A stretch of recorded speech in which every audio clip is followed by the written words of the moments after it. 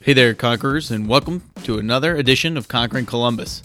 This is your co-host, Mike Minucci, and before the show today, I just wanted to remind you all to go ahead and take a look at your podcast app that you're listening to this on. Check out our profile there. You're going to see a subscribe button. If you haven't hit that button yet, go ahead and press it now. It really helps us out, and it makes sure you guys never miss a single episode from us.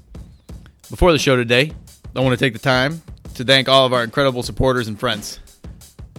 And that starts with AWH.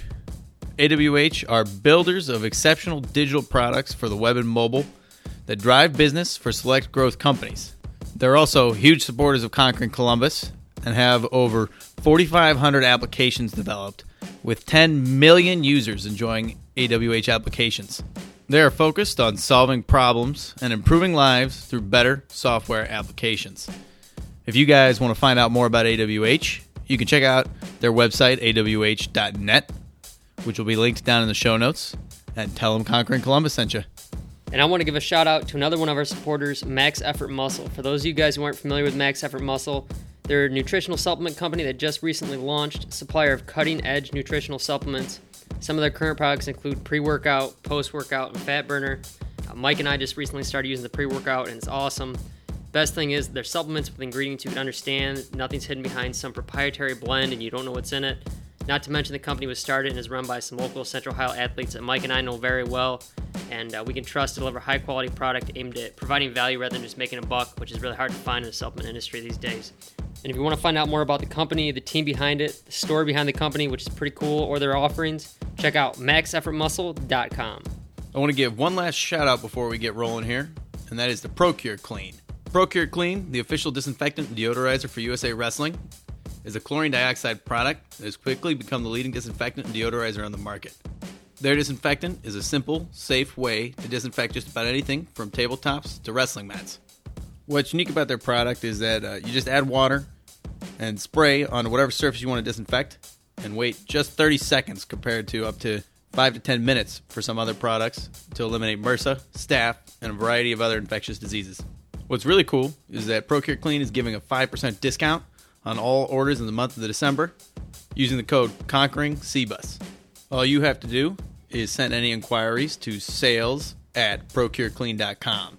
That is PROKUREKLEAN.com. And mention the Conquering CBUS code, and you'll get 5% off any order. All right, guys, let's get this episode rolling.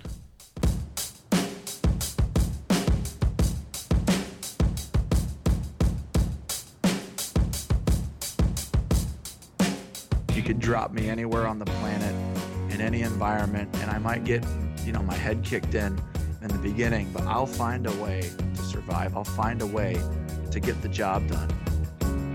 Yeah, there's a little doubt, but you know what? Once again, I think of that guy in my ear. I think about stepping up to the stage. I think about the challenge. I've lost sometimes, but I've won more than I've lost. And so, I bet on me any day. Choosing greatness. Greatness doesn't choose you. You have to choose it. And, it's hard. I think there was a hunger in me. There was a desire just to make a difference. There was a desire to not just be status quo, a desire to not be average.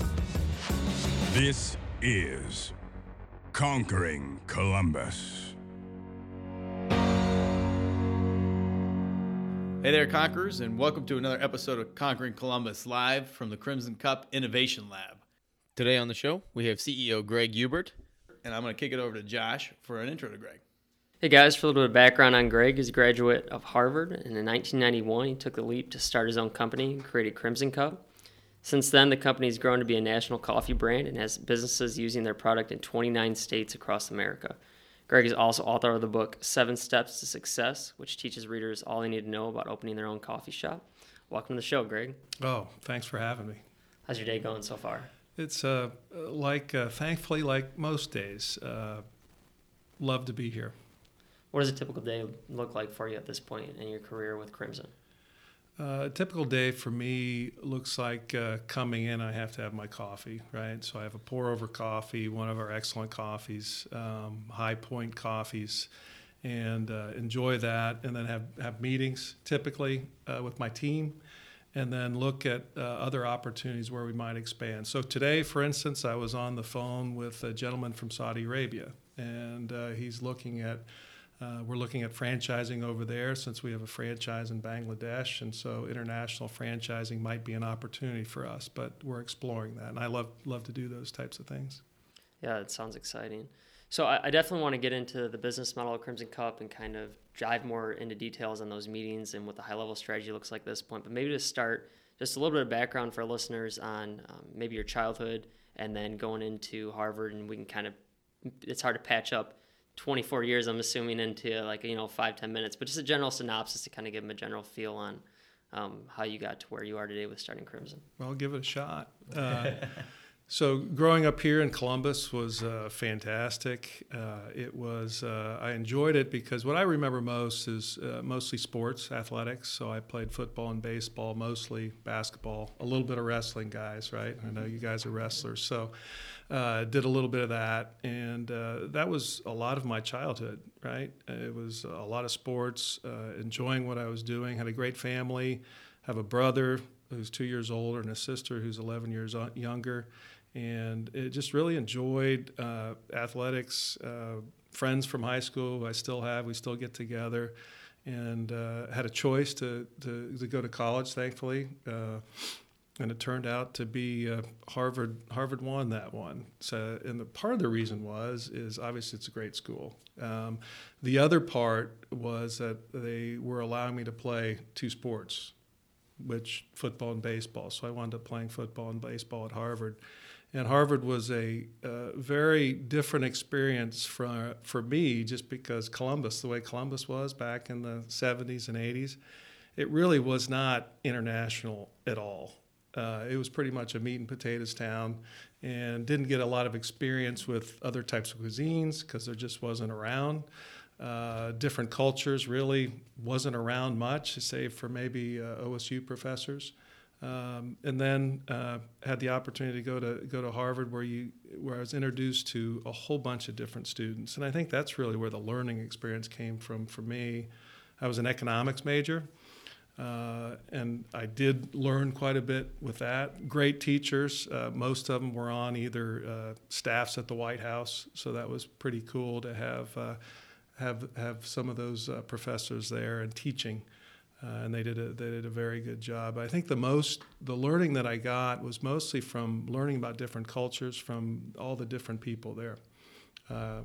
So that was fantastic. Moved to Chicago, got into computer software. Thought that might be something high tech, or was a financial for me.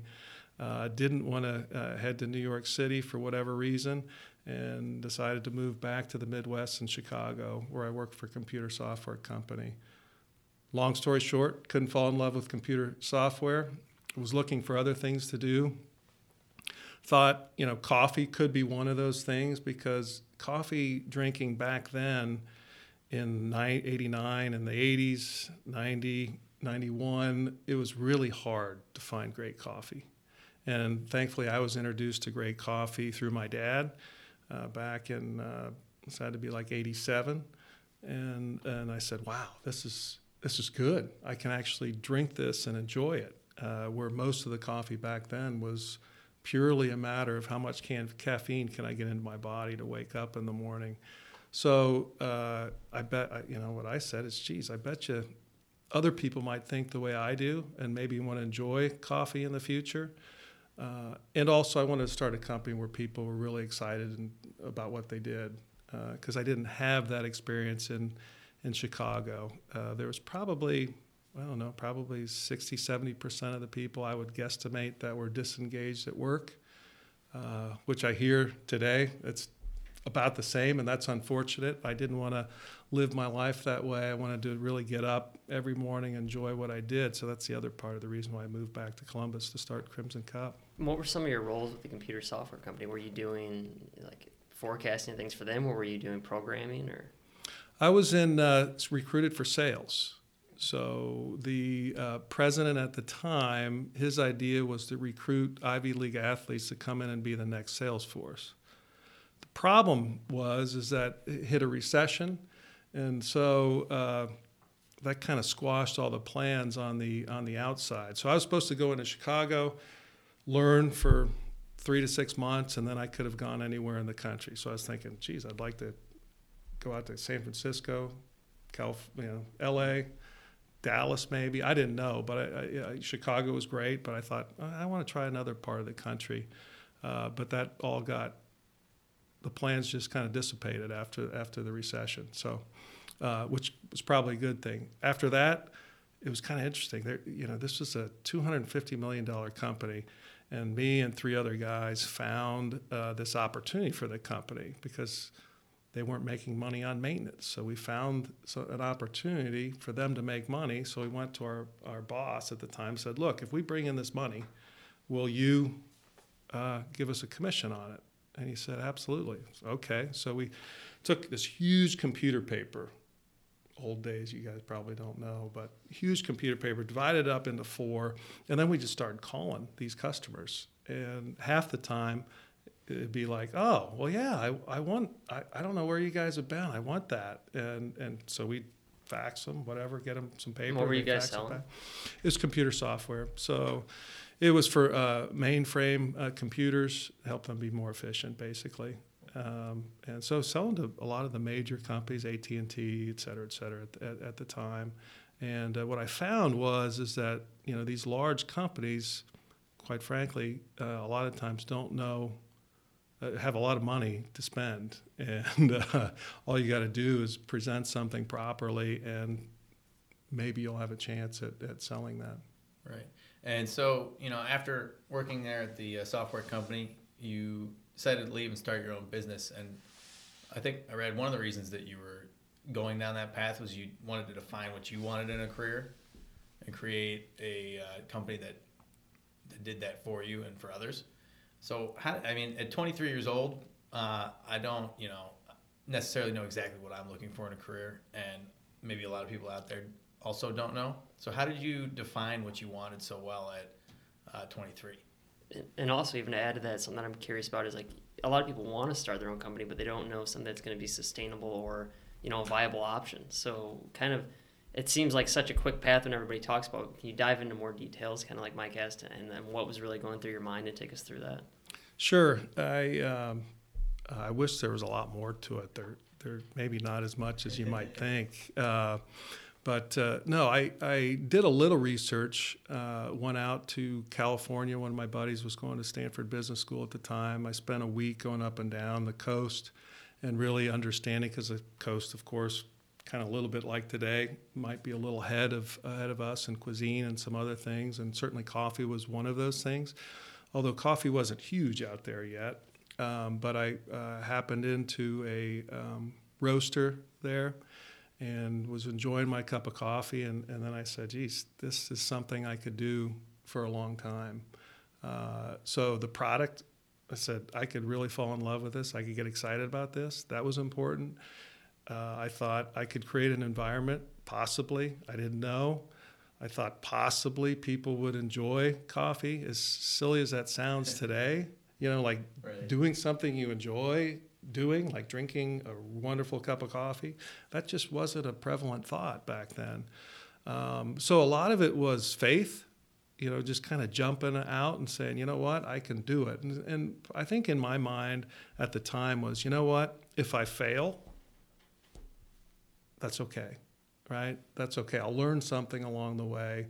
I'll be home. My parents are wonderful. They allowed me to stay at home for a little while, cooked for me, and did all those types of things so that way I could concentrate on growing the business.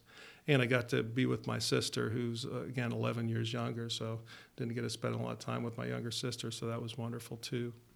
And so what is your older sibling? Is that an older brother? Is that correct? We said again. What is he doing at this point? He is he's done some great things. He's CIO of Vitamix blenders right now. So we happen to use Vitamix blenders, and we have for probably since the early 90s. But he happened upon You guys get a good deal on them? No. No, not at all. We get the family discount, which means we probably pay more. And before that, he was with Burton. I don't know if you guys are snowboarders. I'm familiar with the brand. But. So unbelievable brand, and people who snowboard. So he was CIO there. So he's done some really cool things. I always say that my brother and sister were much smarter than I was. Did they both go to Harvard as well, or did they go to? My brother went to Columbia. Okay. And then my sister went to St. Mary's, Notre Dame. When was your brother at Columbia? He graduated in '87. That's like right around the time my dad would have been going to Columbia. I'll have to look into Really? it. Yeah. That's a funny story. My dad also went to Columbia. So now I'm completely lost because I'm talking about Columbia. So I don't want to jump over the place too much, but sometimes I want to interrupt because I'm really curious and I just don't want to. You're in such a good story mode. I kind of want to jump back to that. So one more thing before we move on. So what does your sister do now? Just out of curiosity. My sister works for GE. Okay. So she's in supply chain management there. She was a math major at St. Mary's. And like I said, my brother Kevin and my sister are pretty smart. Mm-hmm. And then smart. Your parents, just a brief overview. Parents are, they grew up in Russell, Kansas. So Russell, Kansas is a very small town. I don't know if you guys have heard of Bob Dole. You remember Bob Dole, Senator Bob Dole? Mm-hmm. So he grew up in Russell, Kansas, and I remember when I would travel back to Russell telling the story of, Bob Dole got hurt in the war, World War II, and passed around the cigar box to fill it up with money so he could get his surgery. So wonderful story, but great. They were farmers. Mm-hmm. Not my parents, but my grandparents who moved over here from Germany. And so that's where they're coming from. Okay, cool. And so I remember where I was going to go before I started getting talking about Columbia was what did the early days of Crimson Cup look like? Like when you first started out, like, hey, how'd you source your product? What did you do to just kind of get the business off the ground? And even creating the business model. I mean, your degree was in economics, so you probably knew, a viable way to kind of proceed to things. But did you know how to sit down and write your own business plan at that point, or? I did. I had I got a very small portion of money. I built up some money at Pansophic, the computer software company that I worked at.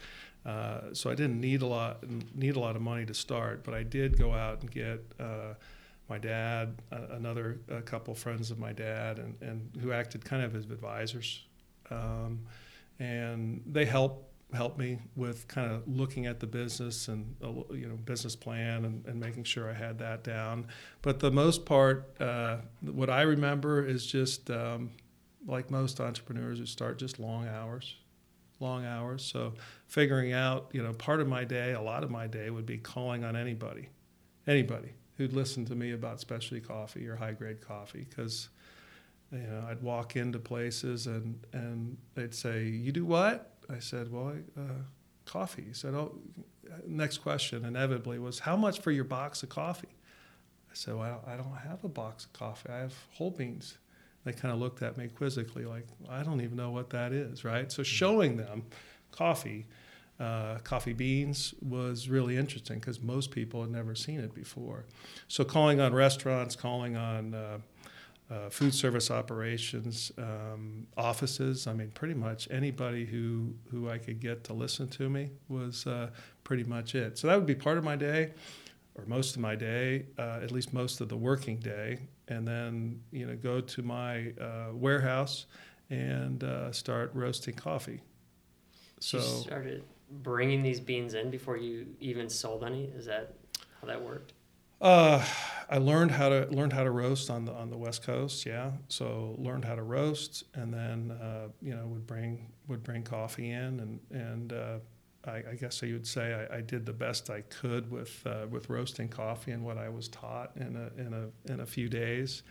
It tasted pretty good back then. I'm sure nowadays if we brought those out and lined them up with what we're doing today, with the high precision of what we have today, it probably wouldn't be so great, but it was really good for the time. So what does it look like once you find a place to get these coffee beans from, you have them shipped to you, and then do you have a warehouse at this point, or are you just? I did. I have a 1,200 square foot place. Okay. And so I would pretty much do the roasting at night. So I do remember roasting at night, and there must have been smoke coming out. Well, there is smoke coming out when you roast. But somebody must have called it in. So I'm back roasting, and I have the music jamming because, kind of want to stay awake, have some fun. So by the roaster, and then all of a sudden, kaboom!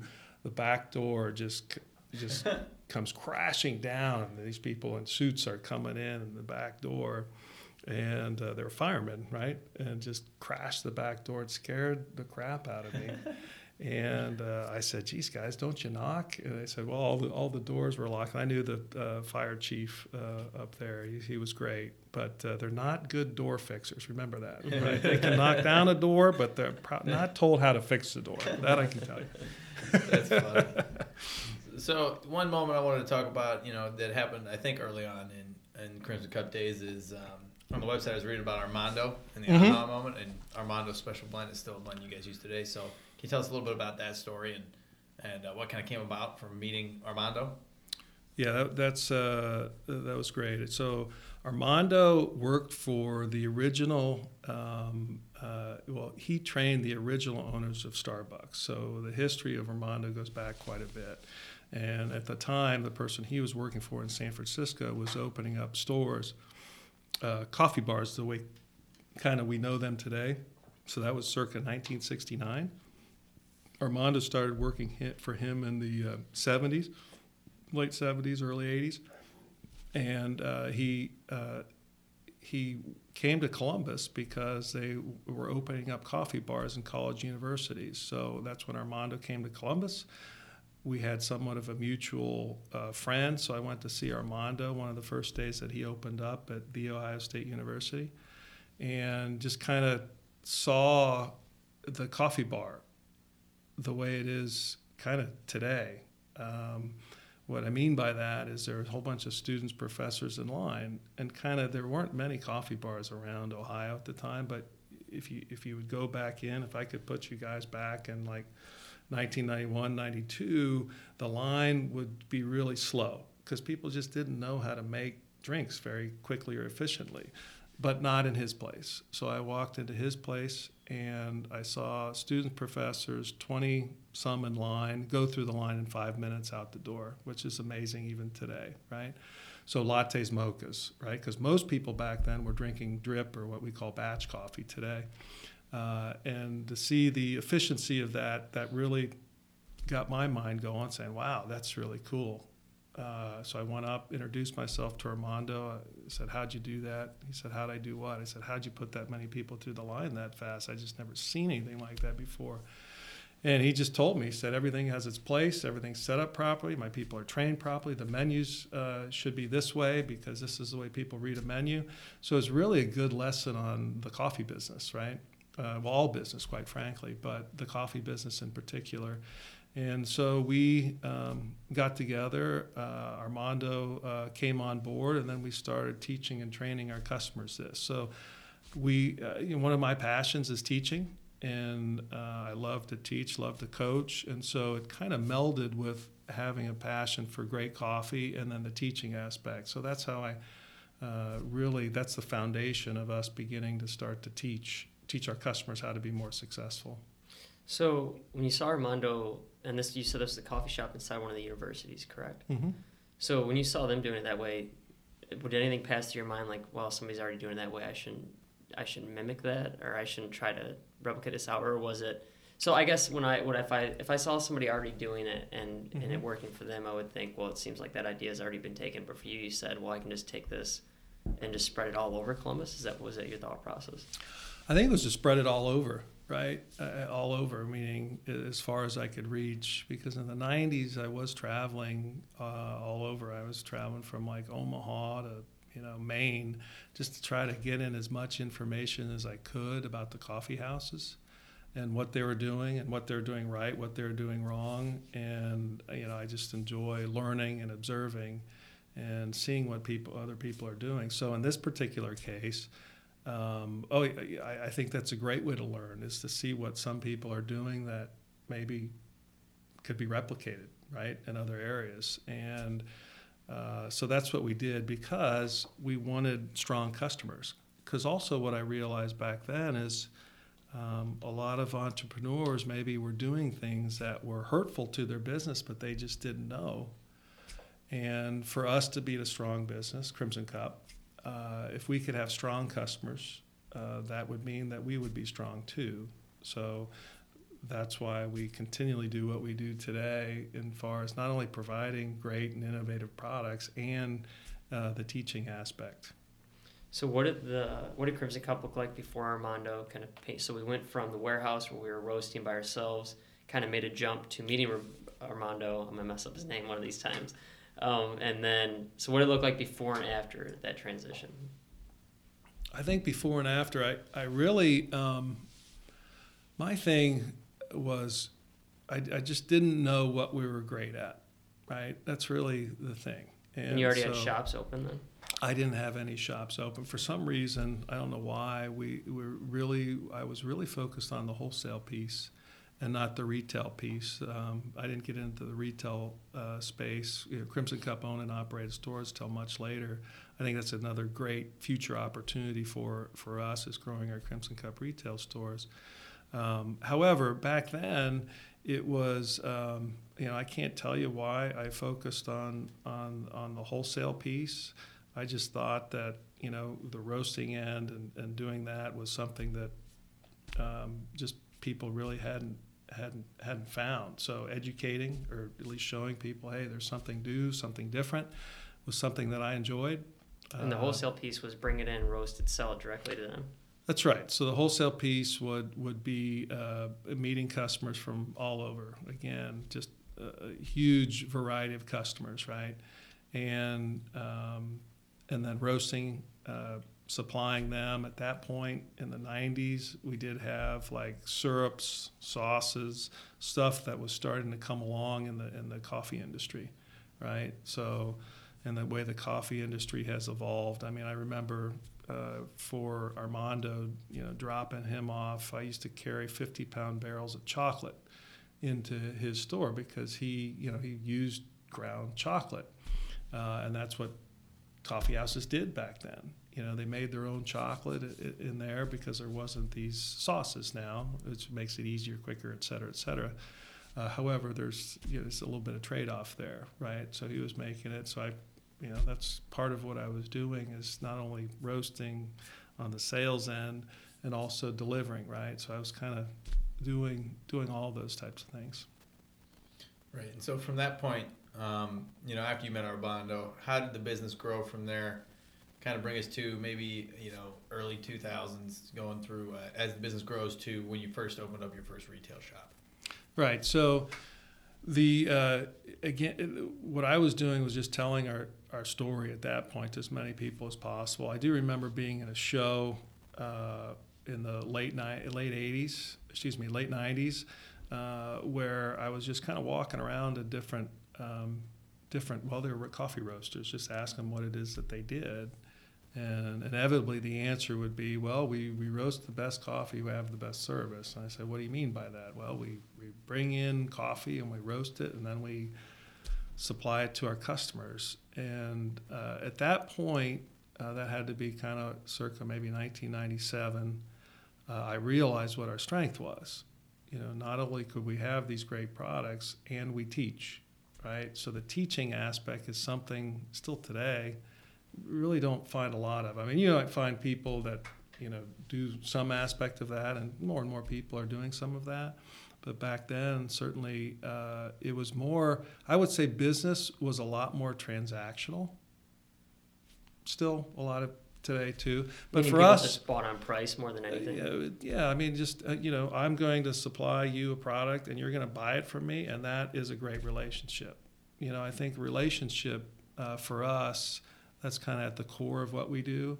So to us, that's okay. There's nothing wrong with that. But we wanted something much deeper than that, and that's what training and teaching and training. So you can really foster, continue a great relationship.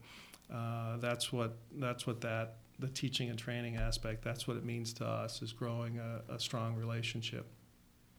So can you talk a little bit about that teaching and training them when you were going to these customers and you were landing them? they probably owned multiple coffee shops. Is that correct? Most of them were one at the time, Okay. so they'd own one. And then you go And and they would, again, I think a lot of business owners want to expand their business. What I found is not everybody wants to expand their business back then, which was really interesting to me. So I didn't focus on them. I wanted to focus on the ones who really wanted to learn and grow. And so I would say, just do some very simple things initially and say, look, have you thought about this? Or how about this? I'd show them something, and they'd get pretty excited about it. So one of the major things back in the 90s was people here in Columbus did not believe that people in Columbus, or our business owners in Columbus, did not believe their customers wanted espresso-based drinks. They didn't want lattes, mochas. That's what I was told on and again. I said, look, it's coming. Let's get ready. And there was only a few that made that jump. And they were the ones that were really successful. Of course, when they were, then we could flip it. And so we always look for how can we get some, because some of the trends that we see, not only back then but today, we want to prepare our customers for, so that way that they're prepared for the future and prepared to continue to grow. Right, and then you also, you have a book out there called The 7 Steps to Success, correct? And anyone can buy the book, Mm-hmm. and they don't have to use your advice to the full extent. But what exactly does the book entail, and how much of it really relies on Crimson Cup coffee? I think, there's 7 steps. It goes through, location. So a lot of people have different ideas on location, is what I found, or where they want to put something. And there's sometimes a lot of emotional attachment there, that some people are emotionally attached for whatever reason to a location, and kind of maybe talking them out of it. There's a lot of steps along the way. That's one of them, right? And then the next one is, equipment, how to lay out a store, the marketing aspects, the customer experience piece. I mean, there's obviously, you guys know, there's a lot of aspects of business that need to be functioning very well. And, you take one of those 7 steps out, and you can do all the others pretty well, but you're never going to be as successful as you potentially could have been. And so those are the things that we wanted to share with our customers, or people who are thinking about getting into a coffee bar, right? That's what we wanted to share with them and continually share with them. Just share our experience, share what we know, so that way they can make a decision, right? We're not a franchise here in the United States, so they can do whatever it is that they want. It's our job just purely to inform and say, look, and show them economically too, hey, here's what you can do. Here's what you should be able to produce these results if you do this. And we'll continue to share that with them. So just to kind of pave a path in my head and for anybody listening. So we started off and we were pretty much being a wholesale distributor. Then you started providing this advice, and you're almost acting as a consultant for these different coffee shops and helping them kind of grow if they wanted to grow, or at least become better and more efficient what they were doing. And then what's really cool is that you found a way to scale yourself, because it was almost like you were the business, it sounds like, at that point. Was this book the way to kind of scale yourself and branch it out to multiple and larger scene? Yeah, this book was really important, because the coffee house market segment for us is still our largest market segment. And what it did was it made it easier and much more clear for us to find the right partner. Because before it was a lot of questions, and people would ask certain things, and it was really kind of convoluted until we really got the book and kind of showed them, look, here's the program. We'd love to have you on board if you want to. And then, so we got much better with picking our customers, and our customers picking us, and that frees up time. Right, so that frees up time to do other things. So some of the other things that, of course, that we got into were other market segments more fully. So if you talk especially retail or grocer or college, university, other market segments, then that allowed us to get into the other market segments. So the content from the book was Armando a big help in that to kind of, because at that point you had never run your own coffee shop. You were just distributing these and seeing what they were doing. Were you just realizing what's working and what wasn't it? That's right. So and then we just got better and better at teaching the 7 steps, right? Until we were innovating on a whole bunch of products and using our customer stores in the 2000s. And it got really difficult to do that just because, business owners are busy with their own business. They enjoyed trying our new products, but quite frankly, we need another store, our own store, to test that. So that's part of the reason why Clintonville opened. That was our first store in 2008. And so we just used that as a testing facility. Tried a whole bunch of different things like the hot chocolate freeze. That's a drink that we came up with. There's and then multiple others. I mean, today we're trying all sorts of different things on our slow bar, so hand poured coffees, different things with our nitrogen infused coffees, which we got national recognition for a few years ago. There's just different bar drinks that we're doing there. No alcohol, but coffee bar drinks and tea drinks and tea on tap, coffee on tap is really cool. So those continue to be. And then Upper Arlington came after that a couple of years ago. And then what has come to with our retail stores is I love them. I think it's great. You get immediate customer feedback, kind of see what's working, what's not. I think we really do. Since we're doing so many great things here at our innovation, like my folks are doing fantastic with making high point coffees, and we'll be able to share more of that and immediately in our coffee Crimson Cup coffee houses down the road. So I just want to dive back one more time into talking about when you were giving these people these advice from these 7 steps. How were you getting the feedback from them? Were they telling you like, hey, this? And then was there anything that didn't work? Did you give them advice and they came back and said, hey, Greg, this didn't work for us, and then you kind of took that and evolved on it, or were you seeing their numbers, or how did that go? If customers can share as much as they want to, right, and we allow that, right, they don't have to share what it is, but the way to grow the relationship, a lot of our customers do and have no problem doing that just because of the relationship, because they know that we're in it for them. So that's just the way it's worked, right? And because they know that we love small business owners, because it's very hard. And certainly writing the book, I wanted to give them a support that maybe I didn't have coming here, right? So the support system that would allow them to ask people questions immediately and get answers fairly immediately. Allow them to work on their business so that way they wouldn't have to look out and see, geez, what should I be doing? Because we can do that here. So we still do that for our customers, look out. So it was, just like anything else, it's been an evolution. And so those years in 2000 and on has just been a continual, just like today, just continual learning, continual helping. Did some of our ideas fail? I'm sure of it. Absolutely, 100%, right? I mean, that's just the way of innovation and trying different things. But here's why I wanted to do our store, because I wanted to fail on me, not them, right? So that's still how we use our stores, is we'll test things out there on us. So, for instance, if we think we have a better formulation of whatever, we'll try it at our coffee house, and then we'll get immediate feedback, right? So they'll tell us.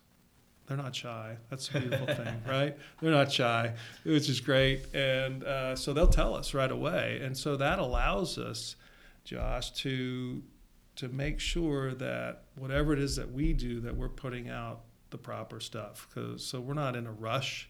When we come up with a new product, there is no rush to get it out there. Our thing is, look, let's make sure it works. And if it works, then we can say to a customer, guess what? Here's our experience. And if you do these similar things, then you should have some pretty good success too. So that's how we've done it. And that seemed to work pretty well for us and our customers, so that they don't, the last thing we want to do is put them in a hole, right? Right, absolutely. So I think that's a pretty good kind of synopsis of what Crimson Cup looks like today. What's the future look like? The future is exciting. You know, it's the way coffee has evolved from the box of coffee, right? To now you're talking about, you know, point coffees, like coffee's being graded, much like you can have coffee graded, much like wine, and from an independent advisor. So that's fantastic.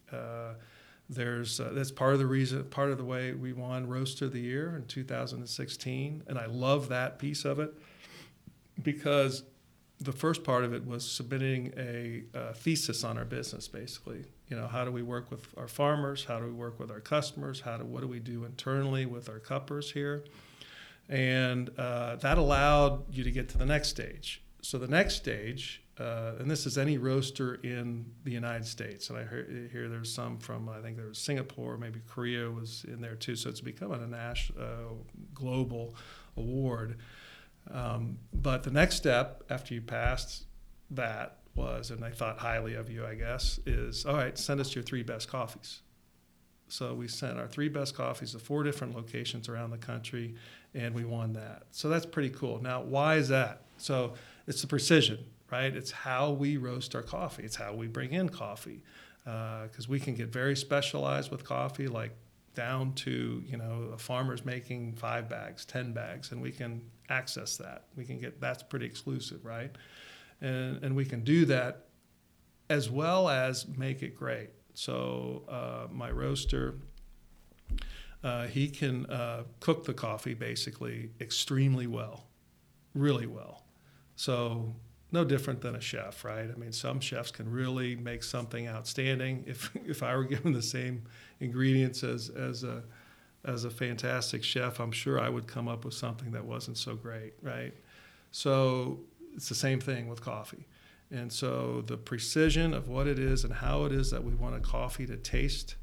I mean, the coffee has to be good to begin with, but we can make it taste a lot better. Do you just have one roaster on staff then? We have several roasters, but here at the Innovation Lab, so we have another, this is one of our buildings. The other building down the street is contains our, you know, mass production roasters, or, you know, our roasters where you're, you know, doing more than just sample roasting. And so we have roasters there. The roaster here is more the chef, right? So he's the one that takes it and takes a coffee that's very good and then makes it great. So and that's our facility here. We have other people that well, one of our guys is a Q grader, so that's a top qualification in coffee, and it means that he has a unbelievable palate, right? So he's on staff, and there's not very many Q graders in the world, but he's one of them. So we have that here, and what's also happening, what I love the most probably, is how close we're getting to the farmers. So, you know, back when I started, there wasn't. I don't know, there wasn't a thought process, and I didn't have at the time because I was trying to run a business, right, of where is this coffee coming from? I knew where it was coming from, but I didn't know exactly where it was coming from. So we just had some of our Guatemalan farmers in a couple weeks ago, and this was the first time. These are 4th generation coffee farmers. They have never seen where their coffee is being brewed. Ever. Their families talked about it for a long time, but we brought them up here a couple weeks ago to Columbus, right? And so we took them around to some places that are serving their coffee, and they were just proud, right? They're proud people. And they just thought that they said, it was an emotional time. I mean, they said that this was the best day in their lives. Except for their kids being born, right? Pretty good, you know, not too bad. But it was because we're going to work with them very closely, and we have been. So we love participating in our coffee growing communities because most of the coffee that we buy is extremely high grown up in the mountains. And what they're lacking is access to markets. So it's not like here, right? If we make a product, we could probably find somebody to buy it, right? Mm-hmm. With not too much difficulty. There, it's different. So they need access. So we've given them access. And so we're going to be buying coffee from them for a while, and which will allow them to produce better coffee, to focus on the farming. And probably the most wonderful thing that for me was that they said they can keep their family together. So instead of migrating to the States, because they don't know, I mean, coffee prices, you just don't know. And they've never been able to plan. And so now they can plan and keep their family together. So pretty fantastic. So I love that part of it. And we'll just continue to do more and more and more of that, right? Because I think it's important to do. It's the right thing to do. And also it allows us to create those relationships not only here with our customers throughout the country, but all over the globe. So what kind of separates you from, I mean, there's probably hundreds of thousands and millions of coffee producers and distributors out there, from the way that you guys approach different coffee shops and kind of sell your value proposition to the way that you guys approach the farmers and your relationship with them. How does that differ from what other people are doing out there? Well, everybody has their own worldview and how it is that they see the world, right? And we probably see it different than they do, and it doesn't make us any better or any worse. It's just that we see it through relationship, right? We see it through how can we build strong relationships, and that's what we want to continue to do. And in order to foster, wonderful things like we're doing in coffee-producing countries with certain farmers, and then also growing people here. I think continual training for our cuppers here is something that we must do, because that's was one of my original intents, right? Was to have a place where people were really excited to come into work, and thankfully, I believe we have that here, but we want to continue it. And so that's going to continue to take the work that we put in and continue to do that also with our customers too. So I think that's just the way we look at it. There's a lot of people doing a lot of great things in the coffee industry. We're one of them. But I think that's the beautiful thing about the opportunities that we have here in the States is you can be who you want to be. You can do the things that it is that you think are right? Pretty cool. And so I guess just to elaborate on it a little bit more, and maybe I'm just missing it, like what does the exact relationship look like with a coffee shop today, as opposed to, has it changed over the years to what you guys are actually doing today if it's not your own store? I think the relationship is pretty much the same, right? I mean, it's strong, and it's strong. Let me give you an example. So, and this is partly different worldview too. So I was at the fine Ohio State University talking to a student. This was a little while ago, and he goes to me, Greg, you can't do that. And I said, what do you mean? He goes, you can't. You should be a franchise. I said, why is that? He goes, well, then you can you can have them make sure that they're following exactly what it is that you want them to do. And by the way, you can't trust people. We have a different worldview, right? And so ours is based on relationship. Now, in a relationship, you have to continue to grow together. For instance, if I were not to talk to my wife for 6 months or something like that, it wouldn't be so great, right? The relationship would probably fall apart. No difference that we view it in the business world, right? So we have to continue to get better. It was something that I put in place, and I knew what I was getting into because this is a legitimate question that people ask me. Greg, you should be a franchise here in the States, because the implied message was we could make a lot more money. Maybe, I don't know. That's a possibility. But it also meant that we're supplying a lot to our customers and helping them a lot, right? And that's okay, right? So I put us in the Crimson Cup in the position that we have to get better because they can leave. There's nothing holding them to us. Nothing. They could all leave tomorrow. So it's built in that we have to get better, right?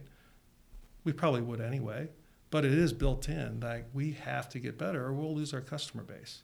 We have to continue showing them new innovative products. We have to continue, this facility is one reason why we built is for our customers, because they want to come in and learn, continue to learn and grow. So we needed a facility that would be great, something that they could come in and really enjoy.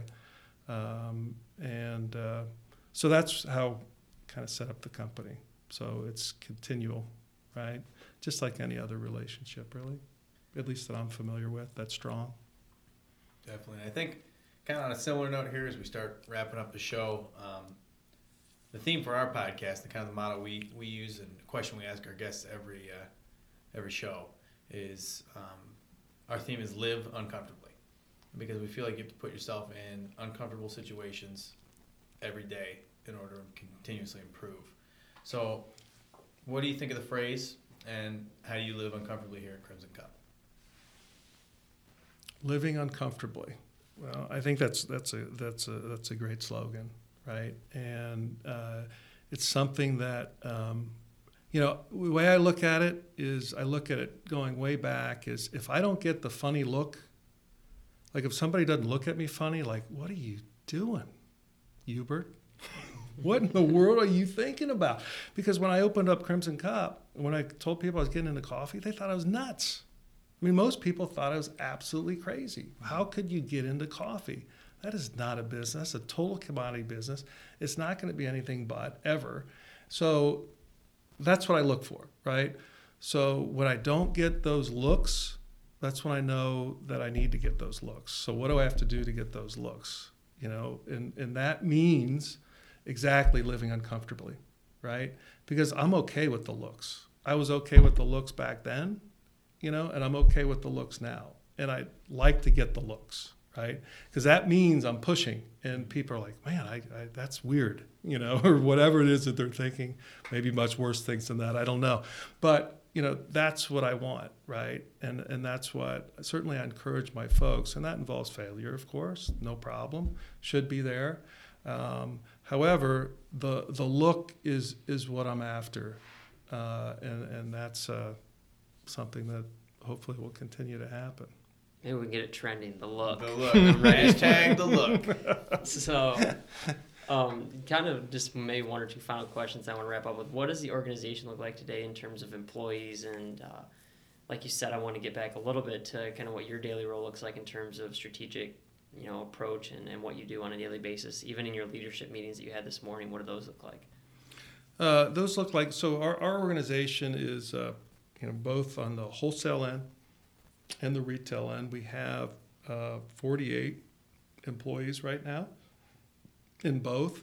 And so we have our operations, which I said is a building that we have where we have all our shipping, receiving, inventory, our roasting and all roasting facility and all that. And then we have this building here, which is where all the business development and marketing is housed. So this is kind of the sexy area you guys are in, right? And they're the blockers and tacklers, right? That stuff, I mean, they're wonderful. The stuff that has to get done, right? And then on the retail side too, I mean, I've really grown to like the retail side because there's hardworking people there and doing a fantastic job.